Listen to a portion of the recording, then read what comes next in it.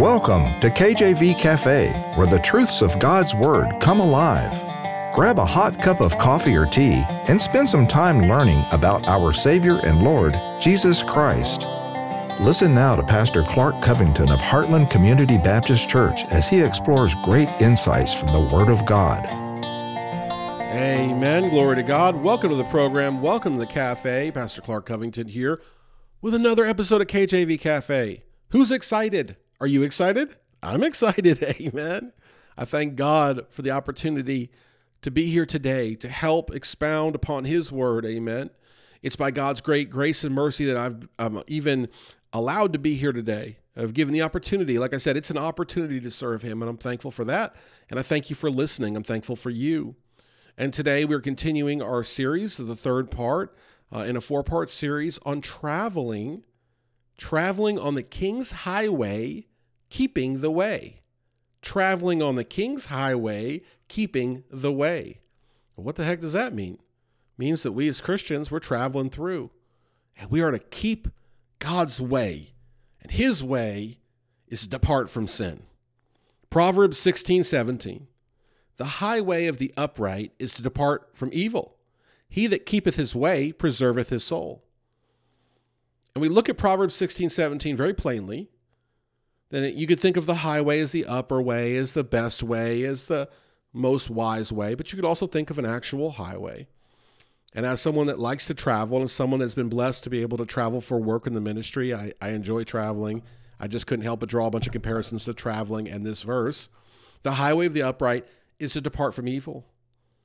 We depart from evil because we are wise to the fact that it is destructive. And you say, well, Brother Clark, I'm a New Testament Christian. I've been saved by the blood of Christ. I'm not under the law. There's nothing for me to worry about.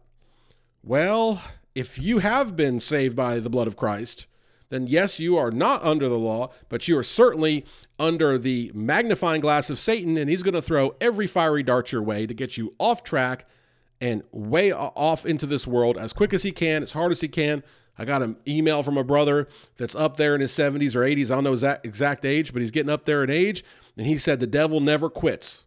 The devil never quits to tempt you into all these things. And I said, woo, that'll preach right there. And that's a sad truth, but that's a truth about this life. We have to be on guard at the beginning to the end. Ask those brothers that we read about in the scriptures that were martyred. You think the devil quit on them?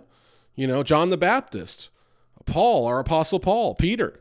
I mean, these brothers are saying be on guard, and they had to be on guard all the way to the very end when the Lord allowed them to come home to glory for their reward. And so we have the book of wisdom, Proverbs, discussing the value of wisdom. And that is, the value there is that it's protective of us. It protects us if we follow what we're instructed. And so what I did was I took this verse, I said, okay, let's look at this like we were traveling. And so we've talked about, in general, kind of traits of traveling, some of the good things of traveling, some of the bad things of traveling, what could happen.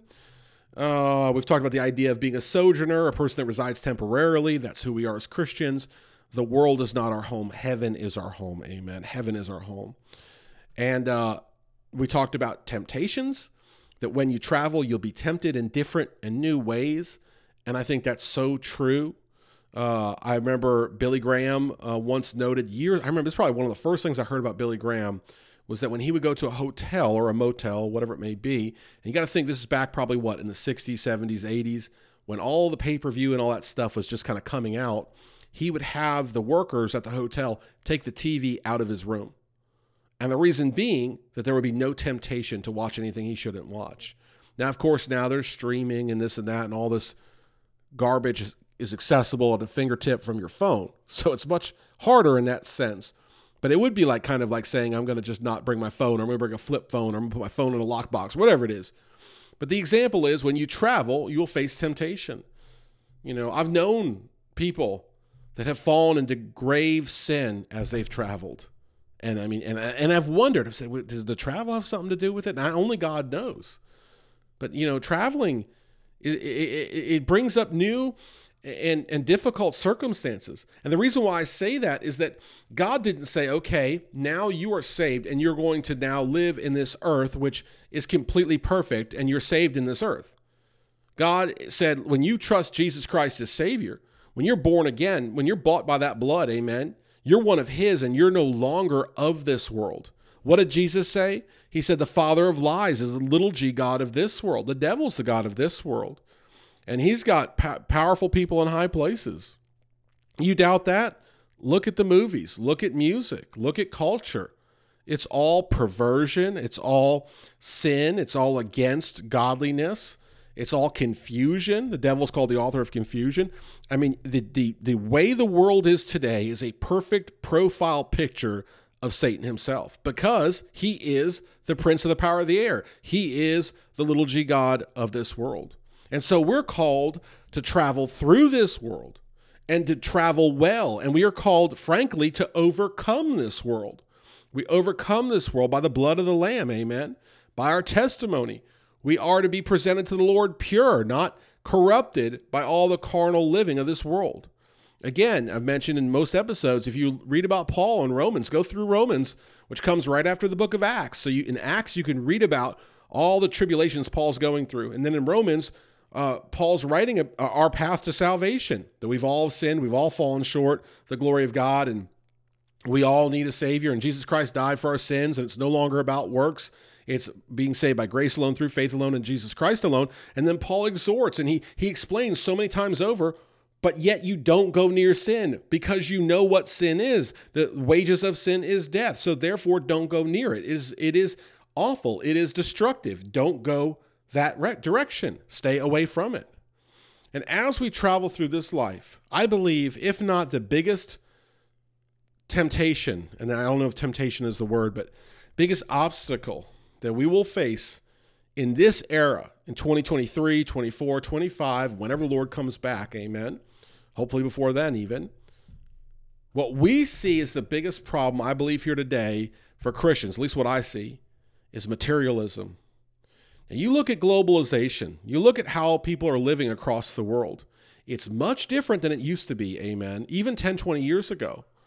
People in what quote unquote third world countries are driving electric cars, have smartphones, have iPhones. And you say, well, what's the big deal about that? Well, relative to their wage, it could be 6 months of earnings to afford a cell phone. That to me sounds a little extreme. You know, people in countries around the world are buying luxury handbags or luxury whatever, clothes and certain brands and on. And you say, man, that sounds crazy. Look around. There was a lady from the Indian version of Amazon and Amazon.com, and she was from India, and she was like involved in the studying what the sold on this website, and everybody buys from this website. You know, India has many, many residents. And she said the number one seller was the new iPhone. And I about fell out of my seat, because India, you know, as a country, has many people that are living very, very poor. And what that tells me is materialism has stretched her hands across the whole world. And I grew up near New York. I know all about materialism, and no offense to New York City, but it is quite a materialistic city. You have the finance sector there. You have people living very lavishly. I think anyone will tell you, even as a little child, I didn't want to go to the city too often. We were 11 miles from the city where I grew up. I didn't want to go because it was so expensive, you know. But materialism has gone from the cities to the suburbs to all around the world. And many in this world are falling into a trap thinking that gold or money or mammon, if you will fix things. This is foolishness of the world. Material wealth will never fix spiritual problems. It cannot. And a traveler traveling through this world can get caught in this bondage like a ditch they never get out of by seeking earthly riches. Matthew 6:24, no man can serve two masters, for either he will hate the one and love the other, or else he will hold to the one and despise the other. You cannot serve God and mammon. This is how bondage works. You just want to fix whatever is broken, right? So something's not going right. And so you start serving this God of money, and you get on this hamster wheel, and you keep thinking, if I just get a promotion, if I just leverage this, and I borrow this, and I take this, and I do this, and it never ends. And it doesn't satisfy. A material thing cannot satisfy the spiritual nature of every individual on earth. The Bible says that all have some light. Amen. We all have a need and desire for God in our life. And God is the only one that will provide the peace that we truly need. But yet we keep seeking money. And here's what the Bible warns us of in Luke 16:11. If therefore ye have not been faithful in the unrighteous mammon, who will commit to you your trust the true riches? And again, the mammon definition is riches, wealth, or God with riches. Okay, so if you cannot be trusted with unrighteous mammon, if you can't be trusted, as in if you have made that your God, if you have bowed down and served that, if you think that will solve your problems, if you are turning to that, and you have no idea, if you think that people don't serve money or don't serve mammon, there are some cultures around the world that literally make money their God. There are other ones that will literally bow down to money. There are other ones that believe that money can buy you something. I mean, there are other ones where they want to burn up the money, and on and on. Look, we must be on guard and understand we have to keep our eyes on Christ and what he would have us to do in this life. God is steering us toward a heavenly reward and not an earthly reward. Amen. The Jews, the Old Testament, they were promised earthly riches. They were promised the land in Canaan. They were going to split it up there with the 12 tribes. Amen. Which they did. They were promised, Abraham was promised the seed. There was all of these earthly riches, David and his kingdom, Solomon and all of his riches in the great temple. It was all of these earthly rewards.